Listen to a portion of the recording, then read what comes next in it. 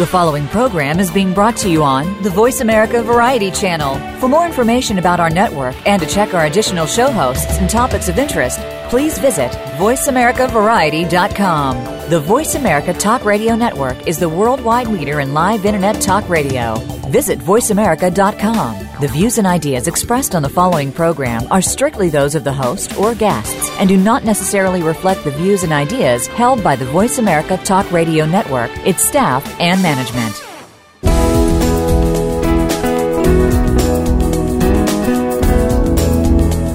Welcome to Getting In, a college coach conversation, hosted by Elizabeth Heaton.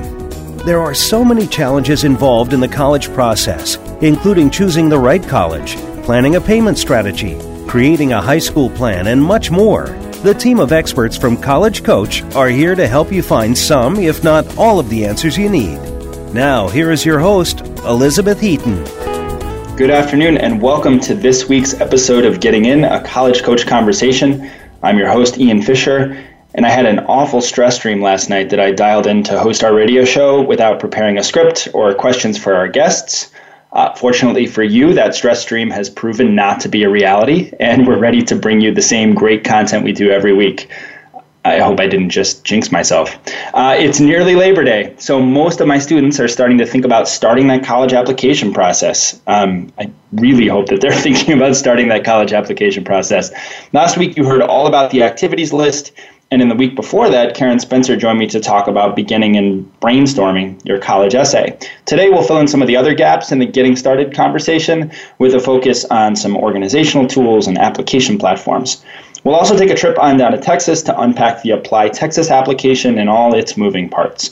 But first, we're going to welcome my colleague, Lori Peltier, who recently returned from a trip up and down the West Coast, the best coast. Welcome to the show, Lori, and welcome back. Thanks, Ian. Happy to be here. So you just made your way from Seattle to Portland through the California coast, and it goes without saying that any kind of travel is going to be a little costly, and it's going to have to fit a budget. And coincidentally, we're here to talk about the cost of the college application process and how some of these pieces fit together from the very beginning of your high school career on through to that last visit to a college in April. What expenses should people expect to pay for or have to plan for as they think about the college process from the very start of that high school process? Well, Ian, there's a lot of expenses, and they might not seem like a lot of money each, at first, but they do add up. So starting with the PSAT exam in the fall of junior year, that is typically $15 paid to your high school to take the PSAT exam. Some high schools even charge more to cover the cost of administering the exam at the high school. So that's where it starts. And then the advanced placement classes that a student might take, the AP classes and exams. The exam for an AP class is $94 each. And there can be some extra fees if you miss it or ask for a makeup test of some kind. Some high schools will also charge you for the textbooks because they are college-level textbooks that are required for the AP classes. So those can add up. And then there's the test preparation for those families who choose to prepare for the SAT or ACT with some tutoring, depending on whether they do it online or in a group or individual at home. It can vary from $50 an hour up to $100 an hour, depending on the format in which you take it and how many hours that you're purchasing of the SAT or ACT prep classes. And then there's the test itself, the SAT or ACT exams. The cost of sitting for the exam, and most kids today, as you know, are taking them 3 or even 4 times if they can fit it into their schedule. So it's not just a one-time sitting, but this is multiplied by 2, 3, or 4 times. To register for the SAT, it's $45. There's an extra $28 if you register late or you change your registration. There is a total cost of $60 to register for the SAT exam, including the essay portion.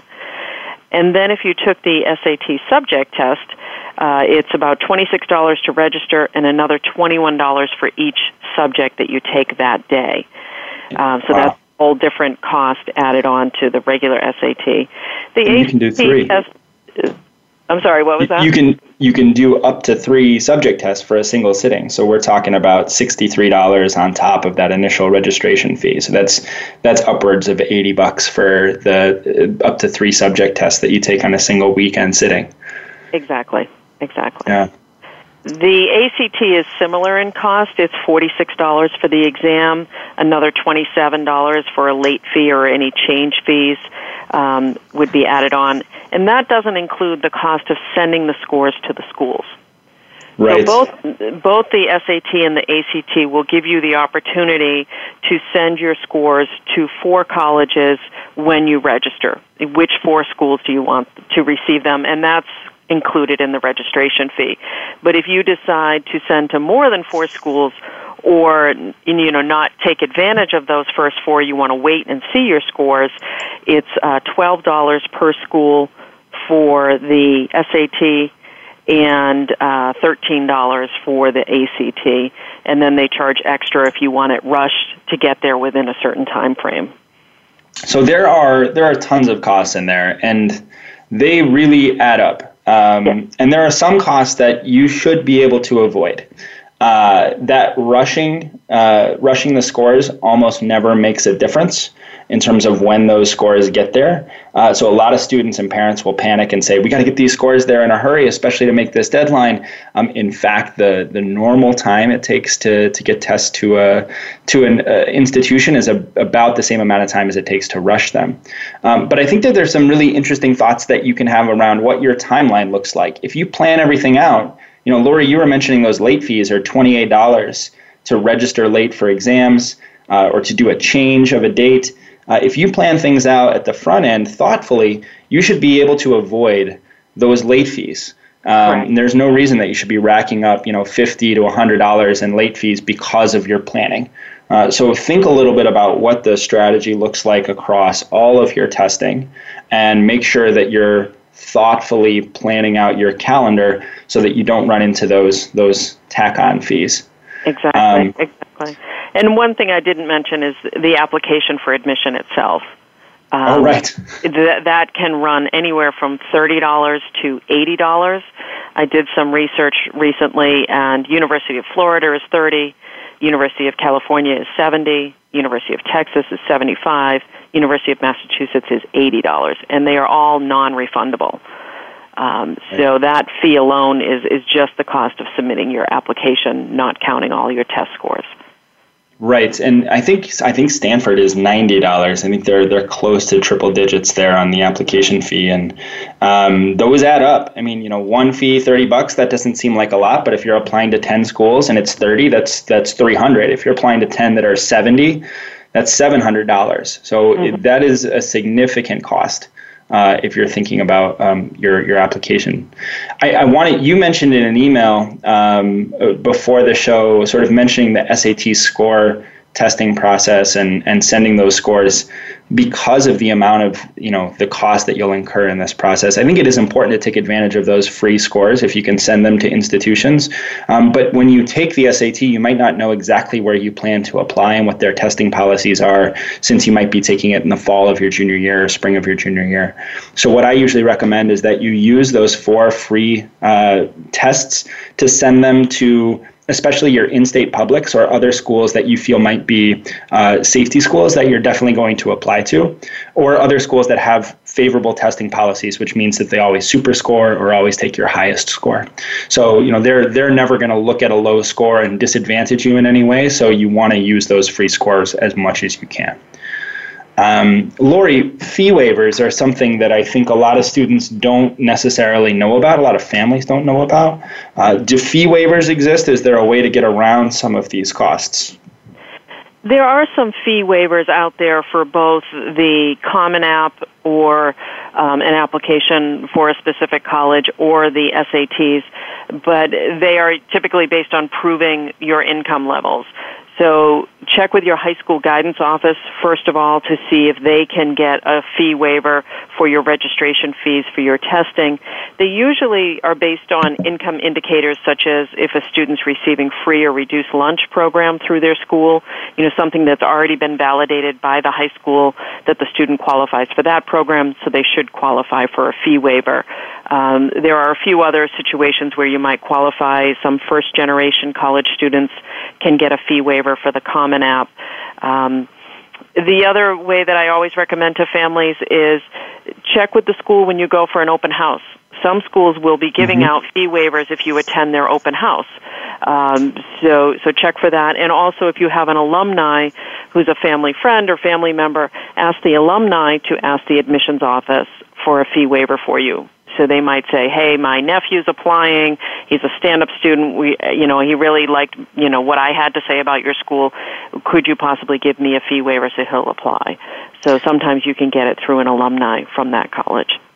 I occasionally got emails directly from students also asking for fee waivers when I was working at admission, and they would tell me just a little bit of basic information about their family. I wasn't looking for all the details on income, but just basic information to request that fee waiver, and we would often approve it. We didn't want to be in a position where a student couldn't apply because of the cost of attendance, and so it is in some cases a good idea to reach out directly to the college to see if something like that is possible. A lot of these expenses seem like out-of-pocket expenses, but there is that 529 plan that maybe parents and students have created for their students' education. Can you use that 529 plan to pay for some of these costs? Unfortunately, these costs are not considered qualified expenses for a tax-free withdrawal from your 529 plan. You could use your 529 plan, but it would create a taxable event. So it's not considered a tax-free withdrawal. Only tuition fees, room and board, books and supplies, once you're enrolled, are considered a tax-free withdrawal. Gotcha. So you can pull out of there, but it's a 10% penalty, and then you're also paying taxes on the earnings, not necessarily on the contributions, but on the earnings of the 529, right? Correct, and the 10% penalty is on the earnings as well. Gotcha. Good. So, it's a penalty. It might not be as steep as you think it is based on what your contributions have been over the years, but either way, it is something to keep in mind. Do we see that there's a big variation in costs from program to program? And we talked a little bit about schools, but are we seeing that there are ways for students and parents to be thoughtful about what these costs look like and to manage this in a way that helps their bottom line? Well, some programs such as a music, theater, or art program may have additional costs because you might need to go and audition. You might need a pianist to accompany you if you are a vocalist. You might need an art portfolio that might cost money to put together and that portfolio and submit it to the school. So sometimes those kind of majors may have additional costs that you hadn't thought of, but typically, the applications are pretty much the same whether you're an English major or an engineering major. It's really when you get into the arts that you see a difference. But I do think there's a lot of ways that families can try to minimize the costs, especially about traveling to visit schools. Go with another family. Do it while you're already on vacation.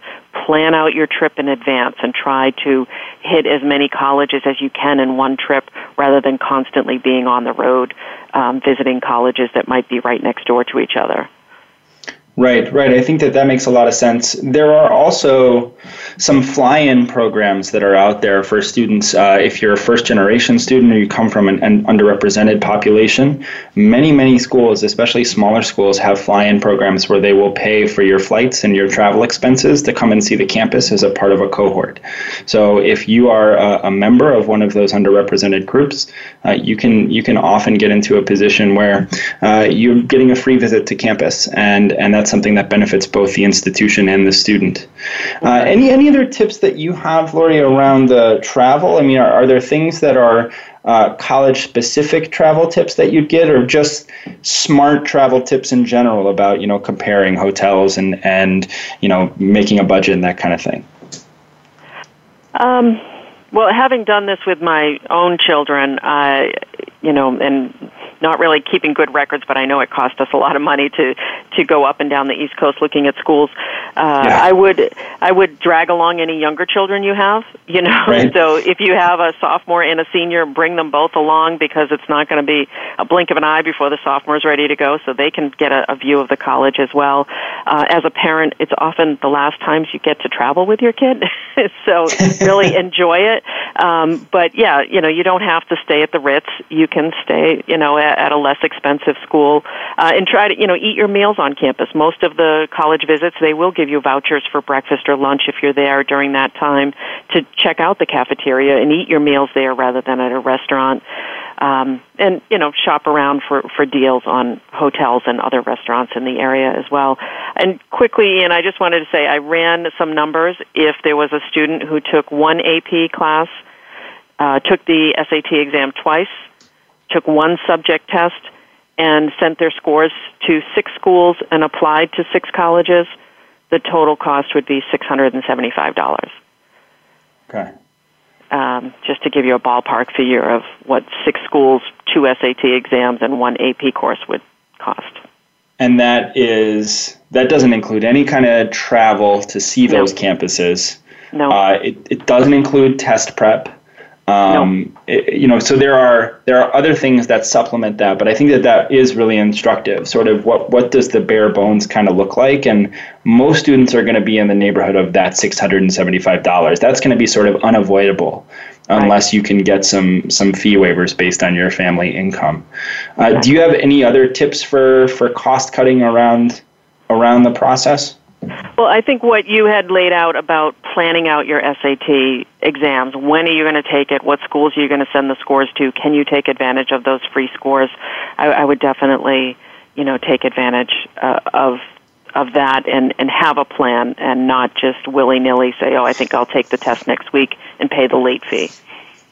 Right. I also think that there are some families that overvalue test prep for things like the PSAT, or they do test prep a little bit too early in the process. I was talking to my wife about this just yesterday, and was sort of like, if you knew you had to run a race really fast, you wouldn't start training when you were 5 years old. You would let your natural growth and puberty sort of help you to become faster. And there is sort of a natural value to just getting older and understanding concepts and materials better that's going to make you have a better test score. So, it can be a good idea to just be thoughtful about when you use that test prep if you choose to do it, and thoughtful about when you choose to take the tests in terms of your abilities relative to your high school courses. Right. Lori, any other parting thoughts as we close down the segment for today? The last thing that I wanted to mention, and you just prompted it for me, a lot of high schools do offer SAT prep for free. It may not be the best test prep you can get, but for free, you might as well try it and see if it works for your child. Some kids don't need a lot of test prep to improve their scores. They just need a little bit of help to get them, familiar with the test. Definitely. And, some of those SAT, ACT books cost about $20. So you can also do that and do some self-study at home in a way that will help improve your scores as well. Lori, thanks a lot for coming on today and talking us through these costs. Any single highlight from your trip down the coast that stands out to you? Just, coming around the mountains in Oregon and viewing the Pacific Ocean from the mountains it's such a beautiful view. I love the Pacific Ocean coast.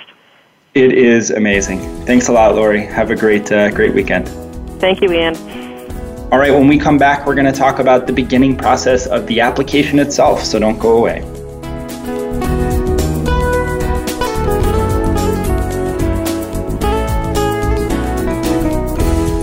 Stimulating talk gets those synapses in the brain firing really fast. All the time. The #1 Internet talk station where your opinion counts. VoiceAmerica.com. If you're a parent of a high school student, you've probably heard a lot of scary stories about college admissions, about the growing number of applicants, the shrinking number of spots, about how even valedictorians are being turned away. For families of hopeful college students, it's impossible not to worry. But at College Coach, we take the worry out.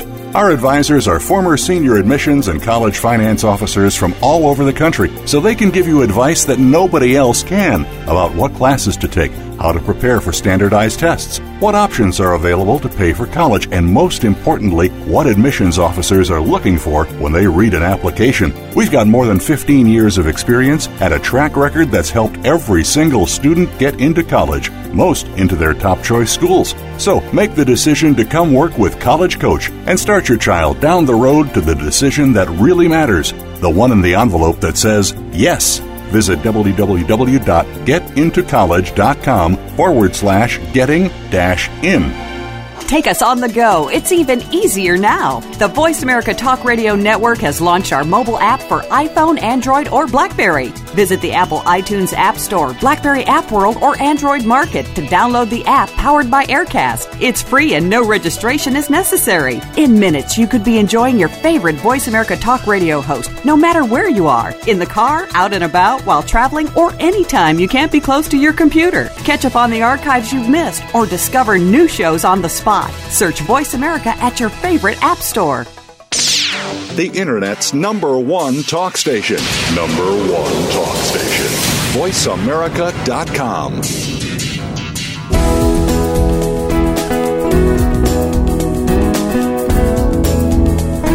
You are listening to Getting In, a college coach conversation.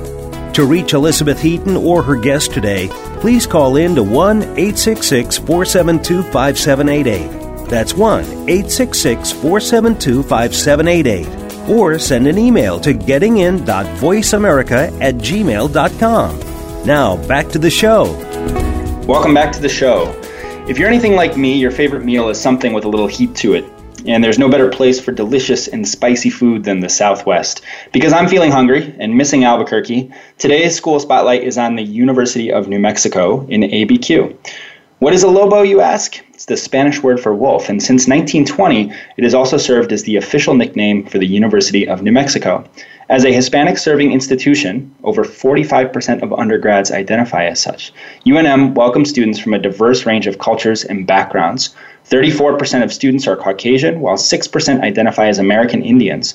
Over 19,600 undergrads are enrolled in the main Albuquerque campus, many of whom are attracted to the university's stellar science and engineering programs. In addition to offering the only nuclear engineering program in the state, UNM also features majors in astrophysics, earth and planetary sciences, and medical laboratory sciences. Students interested in pursuing undergraduate research will have plenty of opportunities on campus, including the McNair program, the Research Opportunity Program, and maximizing access to research careers, all of which are specially designated for students from minority backgrounds. Fun fact, if you're not a New Mexico resident, the university provides great financial incentives for you to apply. Students with top GPAs, 3.9 or above, and strong ACT scores above 31 can apply for scholarships worth over $33,000 per year.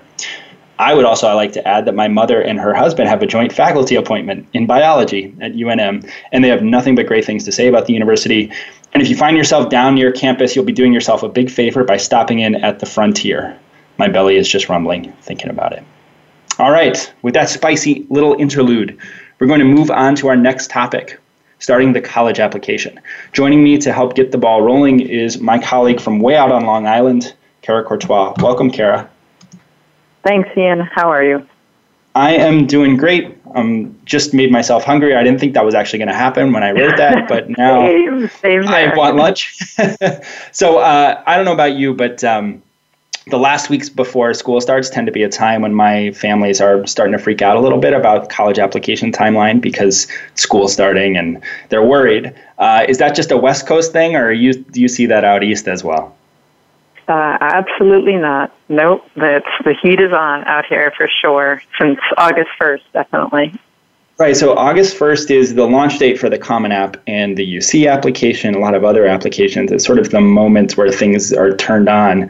What are some of the things that you are working with your seniors right now, the questions that you're fielding among your families? I think a lot of what I try to impress upon them is, yes, you want to get as much done physically as possible before school gets started, but not for, diminishing quality of what they're doing, but really emphasizing creating some structure around the process to try and, mitigate some of the stress that people put on. Because I find families are, just as stressed out by waking up in the middle of the night or, thinking, being worried or hearing that test scores didn't arrive on time to a college because the student forgot to send them, until it was too late. So trying to capture some of those, all right, let's really focus on what you can do to alleviate some of the stresses in this process that really are in your control, as we often say. So some of those basics, sending official test scores. If you are done with your testing and not waiting for, October, send them today. Just get that off your to-do list. For sure. And that you got to have a to-do list to make that happen, right? I mean, you got to have something that tells you a little bit about what steps need to be taken to get these applications sent out, and make sure that you're following it fairly closely. I have tried a lot of different to-do lists on my phone and on my computer, and I find that when I don't use them, they're not helpful. So they have to be something that you use. I think, I don't know if about you, but I find my students over the summer, things are a lot more, there isn't really structure. That it's sort of like, see what you can do, let's get as much done as we can, but there isn't sort of this regimented push towards a finish line.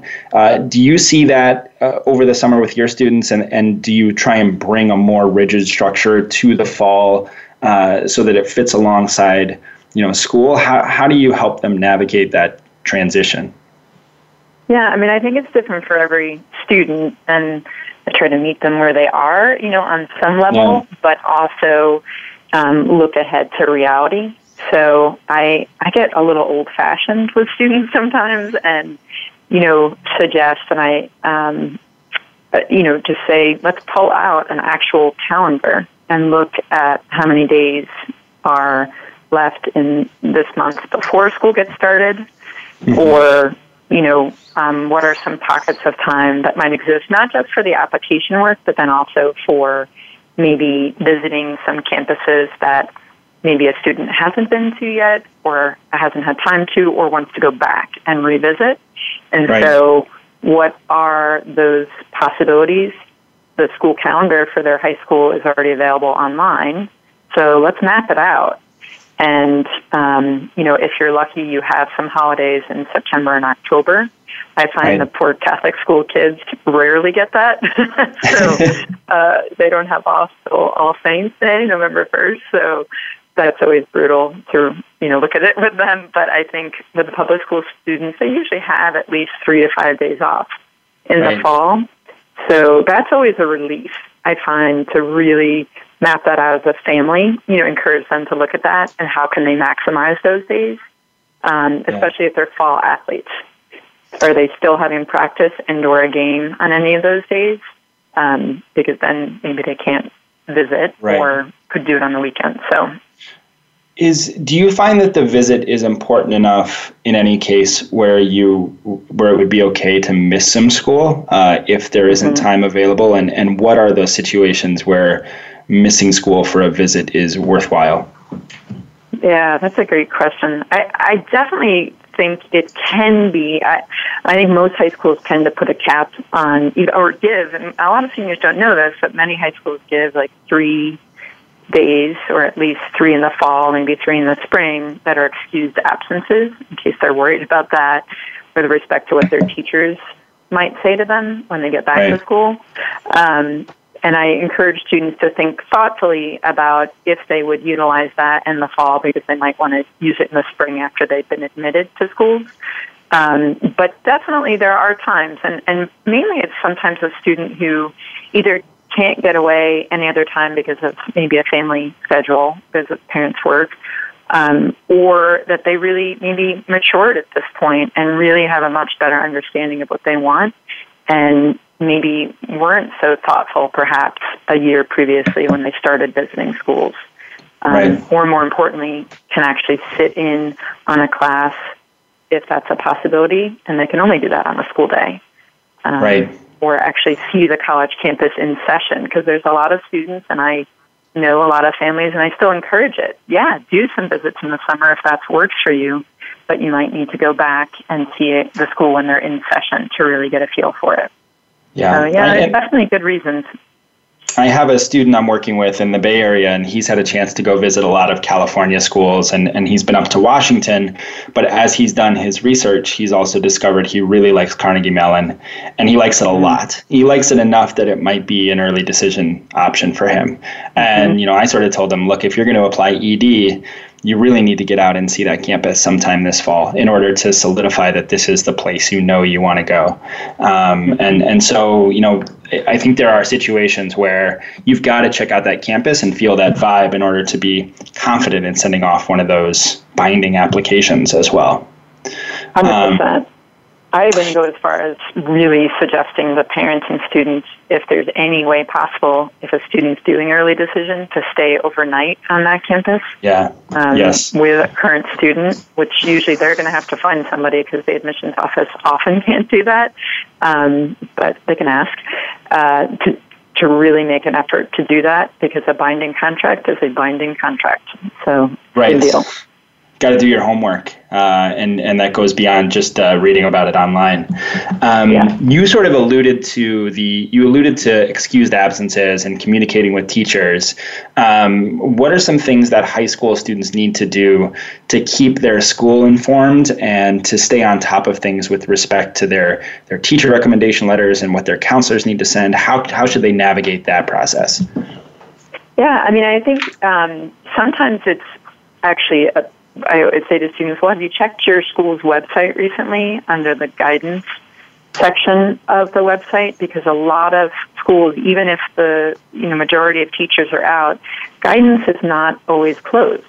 And so they have maybe been revamping things that are on the website or publishing items that maybe are taken off at other times of the year, such as directions for how a guidance office processes a student's transcript request. That check your website first, because it might be available. Some schools, many schools have given students access to their Naviance accounts if their school is using that database. And if a student can get, on there and start doing some of the basic things, I don't want to get too complicated, but such as tying their Naviance account to their Common App. It takes all of 10 seconds to do that on their application, and it's really quite easy. But if they can do some of those steps so that when they actually meet with their guidance counselor in the fall, as most students will, they might only have a half-hour meeting. So they can start narrowing down some of the things that can be done ahead of time and see sort of a to-do list that their teachers might give them or their guidance counselor might give them. And figure out how to, request teacher recommendations officially through their school's services. So that's a piece that students really need to navigate on their own, and I can't help as much with, but it is important information. And, this show is going to air on August 24th, and I can tell you that today, August 24th, is not a date that's going to be a deadline for anything in your schools. But I was talking to a student just yesterday who said he needed to have any early schools that he wanted to apply to, he needed to have his information sheet to his counselor by August 31st. And that was a school policy and was something that he was aware of because he had been up on that process. So make sure that if there are deadlines at your school, that you're checking those out and making sure that you're following all of them. That's a pretty early deadline, but they do exist, and you want to make sure that you can apply early action to a school if that's something you want to do without having missed that deadline from your school. There are a lot of examples of things like that are out there.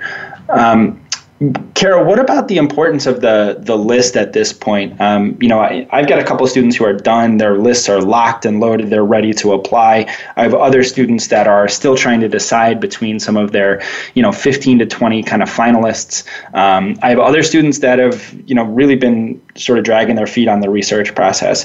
What can students do to get themselves over the hump and finalize that college list, and when should that be done? That's a great question. I think going back to that point about, having a to-do list and creating a spreadsheet, I often, say to students, you may not love a spreadsheet, but I guarantee your parents, will love that. And sometimes, and they'll thank themselves later for having it. But, creating a checklist spreadsheet, keeping track of all the items necessary for each of their applications. Sometimes in doing that exercise, if they start with a list of 18 schools, they realize how overwhelming that is going to be. And oftentimes, that's when I might say to students, Are there students who have applied to 18 schools? Yes, I know that there are. I'm on Long Island, so I would say that, there's quite a few characters on Long Island that might, do that, and trying to, leverage so many different, parts of that. But the other part is, can you do 18 quality applications? Not often. And so, you really need to be thoughtful on that. And when you put down all the tasks that need to happen, be it sending official test scores down to writing supplemental essay responses for that many schools, then sometimes having the conversation around, okay, do I have a balanced list? Do I have some target schools that I, or what we call just right schools that I should be able to get into based on statistics from my high school or what I've read online? And do I have, 2 no problem or safety schools? And then do I have potentially some reach schools if that's what I'm going for? And finding some balance. And sometimes to narrow it, it depends on what your primary focus would be. And for some families, that will be cost. And so having, a spreadsheet that includes how much a school will cost, if it doesn't have merit money, sometimes that will make a school come off a list for a student that knows they're not going to get merit money there, and the parents are saying we can't have you apply there without merit money possibilities. Yeah. So, you're starting to hone in conversations, just like when when families will think about buying a car and they might, line things up as far as, comparing and contrasting and narrowing things down. They really need to have a set of, a lens through which that they look at the process and try to narrow what's realistic and what, if I was going to toss one off this list after getting in, well, why did I apply there to begin with? Right. I think that's great advice. Rope all those factors in there. If they're going to be considerations at the end, make them considerations at the start. And then finally, we got just about a minute, but is there anything that anyone should do around jumping into the applications themselves and trying to figure out what those moving parts are? Getting into the Common App, getting into the UC app, the Apply Texas app. Are there things that you should do as a student or a parent just to figure out how those pieces work? Yeah, I say just get on it. Gone are the days, and I often remind parents of this. When I was applying to college, my mom Xeroxed all the applications, and first I filled everything out in pencil and then had to type them. And so gone are those days. You can fill things out and it doesn't go anywhere until you actually put a credit card to it and press submit. So, get in on the application, and I encourage students all the time to get in there and start filling it out, within an hour. You would pretty much fill out the bulk of any application platform there, and that takes a lot of stress out of the process, just to demystify what many students will build up into this process that would take weeks and months. Really, a lot of it can be done in an hour. And then the stuff that takes a lot more time, the writing of the essays and answering those questions, will be done over the following weeks. But just demystifying it by getting in and looking behind the curtain and filling things out will help a lot. Yeah, I totally agree. Kara, thank you for coming on the show today and keeping things going for those students out there. It's still a ways until the process is over, but you're close, and it's good to get things started. So thanks a lot for coming out. You're welcome. Thanks so much.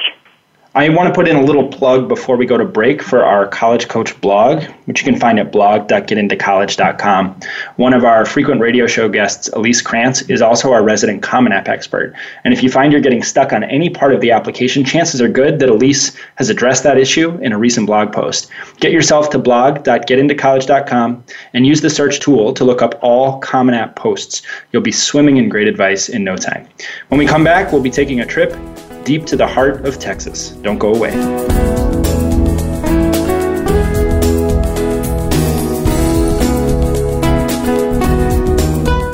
Streaming live, the leader in Internet talk radio, VoiceAmerica.com. If you're a parent of a high school student, you've probably heard a lot of scary stories about college admissions, about the growing number of applicants, the shrinking number of spots, about how even valedictorians are being turned away. For families of hopeful college students, it's impossible not to worry. But at College Coach, we take the worry out. Our advisors are former senior admissions and college finance officers from all over the country, so they can give you advice that nobody else can about what classes to take, how to prepare for standardized tests, what options are available to pay for college, and most importantly, what admissions officers are looking for when they read an application. We've got more than 15 years of experience and a track record that's helped every single student get into college, most into their top choice schools. So make the decision to come work with College Coach and start your child down the road to the decision that really matters, the one in the envelope that says yes. Visit www.getintocollege.com/getting-in. Follow the Voice America Talk Radio Network on Twitter. We're at Voice America TRN. You'll get the latest fix on what's happening with our shows, this week's featured guests, and general happenings that you should know about at the Voice America Talk Radio Network. Now you don't have to miss anything when you're away from your home or office. Just go to twitter.com/Voice America TRN or follow along with us at Voice America TRN, the Voice America Talk Radio Network. We're on the cutting edge of social media. Can you keep up? Stimulating talk gets those synapses in the brain firing really fast. All the time. The #1 internet talk station where your opinion counts. VoiceAmerica.com.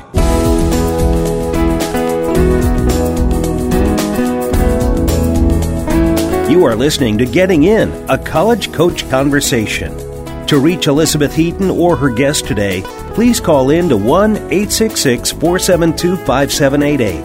That's 1-866-472-5788. Or send an email to gettingin.voiceamerica@gmail.com. Now, back to the show. Welcome back to the show. In our final segment today, we're welcoming our friend and newly ripened Georgian peach, Tova Tolman, to the show. Welcome, Tova. Thank you, Ian. I warned you, that's what I was going to say. Georgia just moved down to Georgia. Tova just moved down to Georgia. We're off to a great start here. Subsequently changed my name to Georgia. Georgia, that's right. That's what, you get to the border and that's what they give you a new name. You've got some thunderstorms brewing out there. And so let us know if you lose your power or things get scary. But until then, we're going to talk about Texas. Is that all right? That sounds great. It's very similar, all right, perfect. Especially with the thunderstorms. So, for those of you who are interested in applying to college in Texas, there's a special application platform that you need to know about. Tova, can you tell us a little bit about what it is, what it's called, and how it works? Sure. It's called Apply Texas. And like any other sort of common platform, it's one application you can use and submit to multiple schools. It works a little bit differently than some of the other platforms we've spoken about, like Common App or Coalition. It's a lot clunkier and not quite as pretty or intuitive, but fundamentally at its root, it is some sort of shared place to put in all your information and then send to multiple schools. Pretty much all the schools in Texas accept it, with one notable exception of Rice University in Houston, but all public schools and nearly all private schools do use it. But a lot of schools also accept something else. They might have their own institutional app they're happy to accept. They might participate with Common App or the Coalition app. But there are a few schools out there, some of the large flagships, that only will use Apply Texas. So if you're applying, for example, to UT or Texas Tech, you're for sure going to be using Apply Texas. I almost feel like what you want to do as a student is fill out a grid. You've got all your schools. You've got those are your rows. Then you've got columns that are which application platform they accept. And you want to just sort of X off each cell to figure out which applications you need to fill out and what the way to do it is that requires the least amount of work on your part, right? I mean, colleges don't actually care which app platform you use in terms of deciding your application. It's something that's mostly for your own convenience, right? True. And this is something I actually require of the students that I work with because, as you said, they really couldn't care less which platform you use. I worked at schools that accepted multiple applications, and as you said, it was really made to be as accessible as possible to you. Here, we'll accept any kind of application you want to make it easier for you to apply to our school. So if you're applying to a school that requires Apply Texas and you've filled it out anyway for that school, hey, maybe you can save yourself a step and use it anyway then for that other school. Now, here's one thing to consider, though. Some of the questions might differ, and they might have actually slightly different ways to express yourself. So sometimes it's not just as straightforward as figuring out, well, what's one fewer application that I need to fill out, but all right, which essay prompts or formats are going to best showcase my strengths and my personality? Okay, so way to throw a wrench in that one. Maybe we can unpack that. Great. Before we talk a little bit about those essays, and I want to talk about the Apply Texas essays because I think they're really interesting, one of the ideas that sort of pops up a lot when we talk about Texas is automatic admission. Now, this is a policy that really only applies to residents of Texas, but I want to make sure that people are not getting confused about what the automatic admission policy is, and that those who are residents of Texas and listeners to the show are aware of this as well. Can you just give us a quick crash course on that? Sure. It's often known as the top 10% rule. We don't need to go into the House bill and all the legislation behind it or the history behind it. Shortly based is that it's a race-neutral way to increase ethnic and racial diversity in their student bodies. So if you are in the top 10% of your high school class by the end of your junior year, so that rank that is calculated going into your senior year, you were in the top 10%, you are guaranteed automatic admission to any public institution in Texas. Now, there are a couple of caveats there, of course. You have to be satisfying a certain minimum number of graduation requirements, be taking the accelerated track in terms of the courses. You certainly also need to apply. So I think the term automatic is a little misleading. Like I used to tell my football recruits at one of the schools I worked at, I cannot admit you if you do not apply. So even if you're guaranteed acceptance, you still do need to apply. Now, there are two other big caveats. One is that it's guaranteeing acceptance to the school or to the university, if you will, not to the program of your choice. So you want to go to A&M and you're in the top 10% of your class, great, you're in. Now, you want to go to A&M, but you want engineering, sorry, I can't guarantee you that. That's going to be under holistic review. Now, the other huge caveat here is that UT Austin, which most people in Texas just call it UT, it has a permission, if you will, to cap their automatic acceptance at 75% of their class. Basically, what they're saying is, hey, if we had to guarantee acceptance to every student who was in the top 10%, our entire class would be filled by automatic admission, and we'd have no flexibility as to who we got to admit, and that's not fair.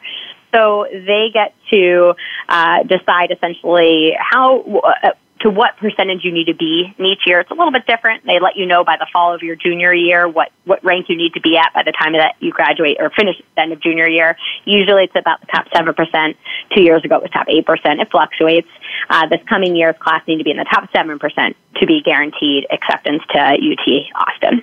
And that is in a Texas high school. So you can be in the top 3% of your high school in Arizona, but that doesn't mean that you're guaranteed admission to a Texas school. So it's just within the state. Exactly. Great. Now, there are a few blog posts out there about applying to Texas on our blog, which I mentioned in our last segment, blog.getintocollege.com. There's another plug. One that you wrote, one that I wrote. There are some mechanics of the Texas app. Yours is better than mine? Maybe more useful. Yours is more factually accurate. Mine is much more qualitative and cerebral. So whether that's better or worse, I don't know. It's up to you. What are some of the tips that students should have as they fill it out? And I'm in particular, I'm looking at your blog post right now. Wow, it's incredible. Tip number one, I think, is really important for students that might be getting started on their Texas application. Oh my gosh, yes. This is what kills me about the lack of intuitive nature to this platform, to Apply Texas. Okay, so this is a little hard to explain, so bear with me and let me know if I should clarify any of these pieces.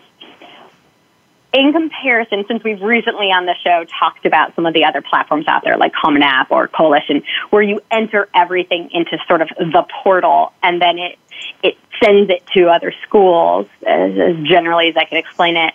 Apply Texas works differently. You create an application to one specific school, and then when you finish that application, you copy that application and then can send it to another school, and you have an opportunity to edit it. But when you hit that copy button, it's only going to take over anything that's completed. So let's say you're working through the application, you get up to the activities section, you enter maybe one of your activities, but then you want to spend some time editing, and you're not really sure, gosh, I also want to talk about some employment and some volunteer, and you're not really sure what to put in, but you decide, you know what, I also know I want to apply to all these other schools, so let me start making copies. You will then have to enter all that information into each of those applications. So what I strongly encourage is to pick one school that you know you're applying to. Okay, I know I'm applying to Texas Tech. Let me complete an application to Texas Tech. I don't have to submit it yet, but let me at least make sure I make my way through all the extracurricular activity sections, and then hit copy after I've completed those, so that the extracurriculars, the volunteer information, and the employment information all gets carried through to those other copies. Perfect. And your blog post goes on to say a few things about checking requirements for each school, because they can be slightly different from school to school. Talks a little bit about the importance of the activity section as it pertains to scholarship information. I don't want to spoil it because it's so great. So our listeners can go and read it by searching for Apply Texas on our blog. But I want to talk about essays, and we've still got some time here to dive into them a little bit. The Texas schools have their own set of essays that they use for their application. And we know them by the letters A, B, C, D, E. How many are there? There are a lot. Are these essays significant? There are really only three. There are three. A, B, and C are the big ones. And some schools have some additional ones. That's right. So are these essays significantly different in terms of content or the question from what students tend to see from other schools? Honestly, not really.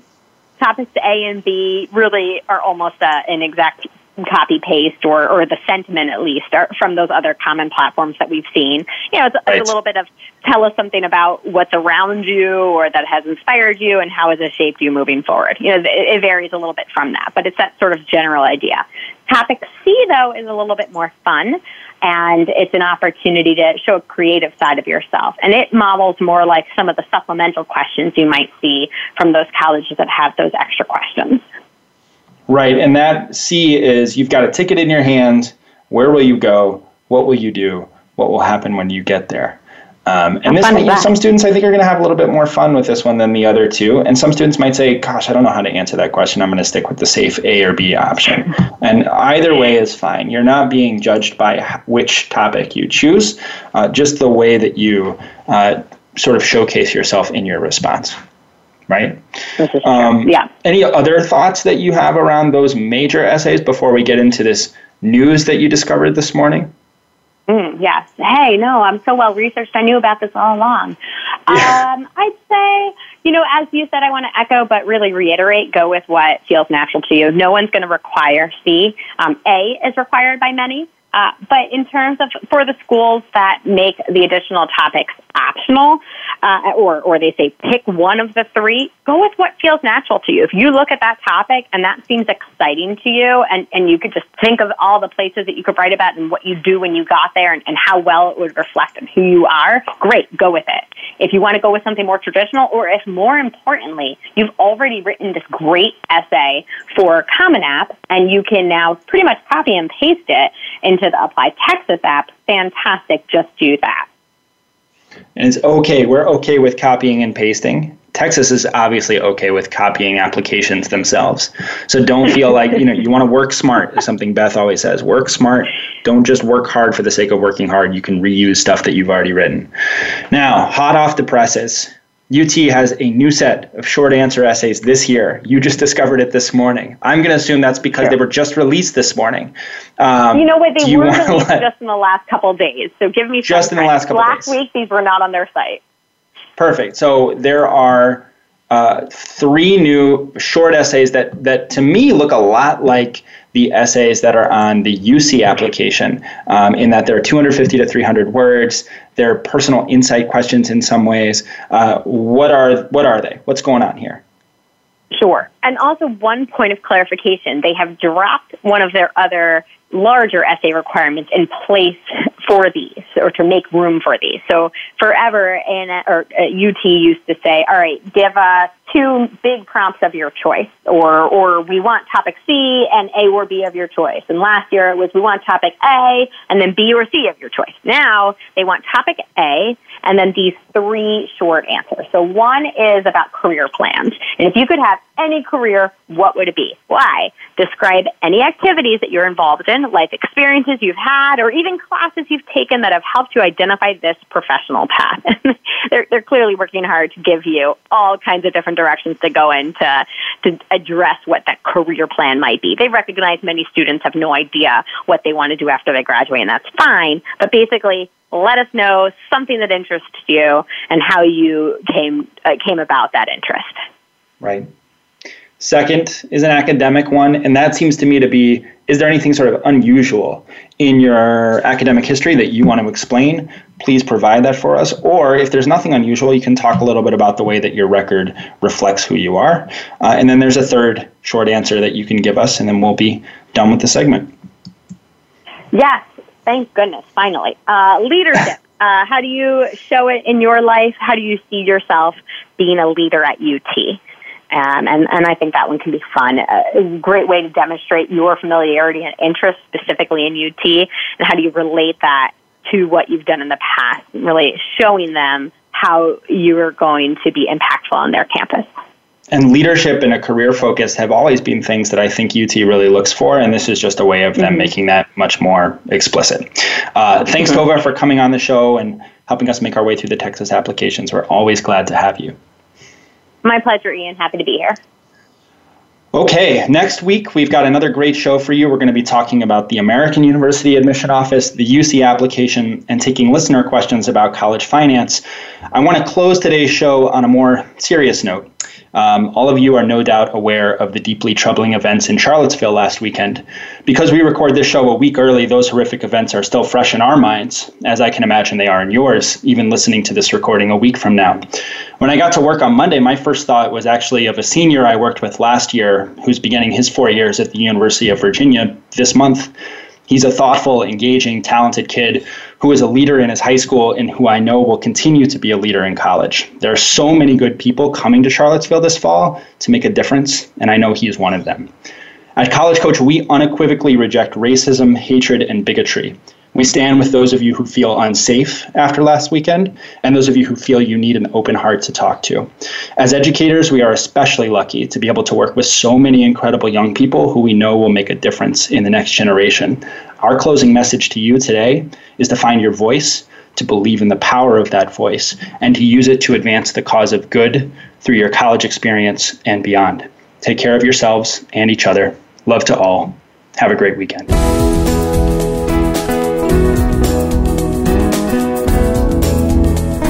Thank you for tuning in to Getting In, a College Coach Conversation, hosted by Elizabeth Heaton. Please join us again next Thursday at 1 p.m. Pacific Time, 4 p.m. Eastern Time on the Voice America Variety Channel. Have a good week.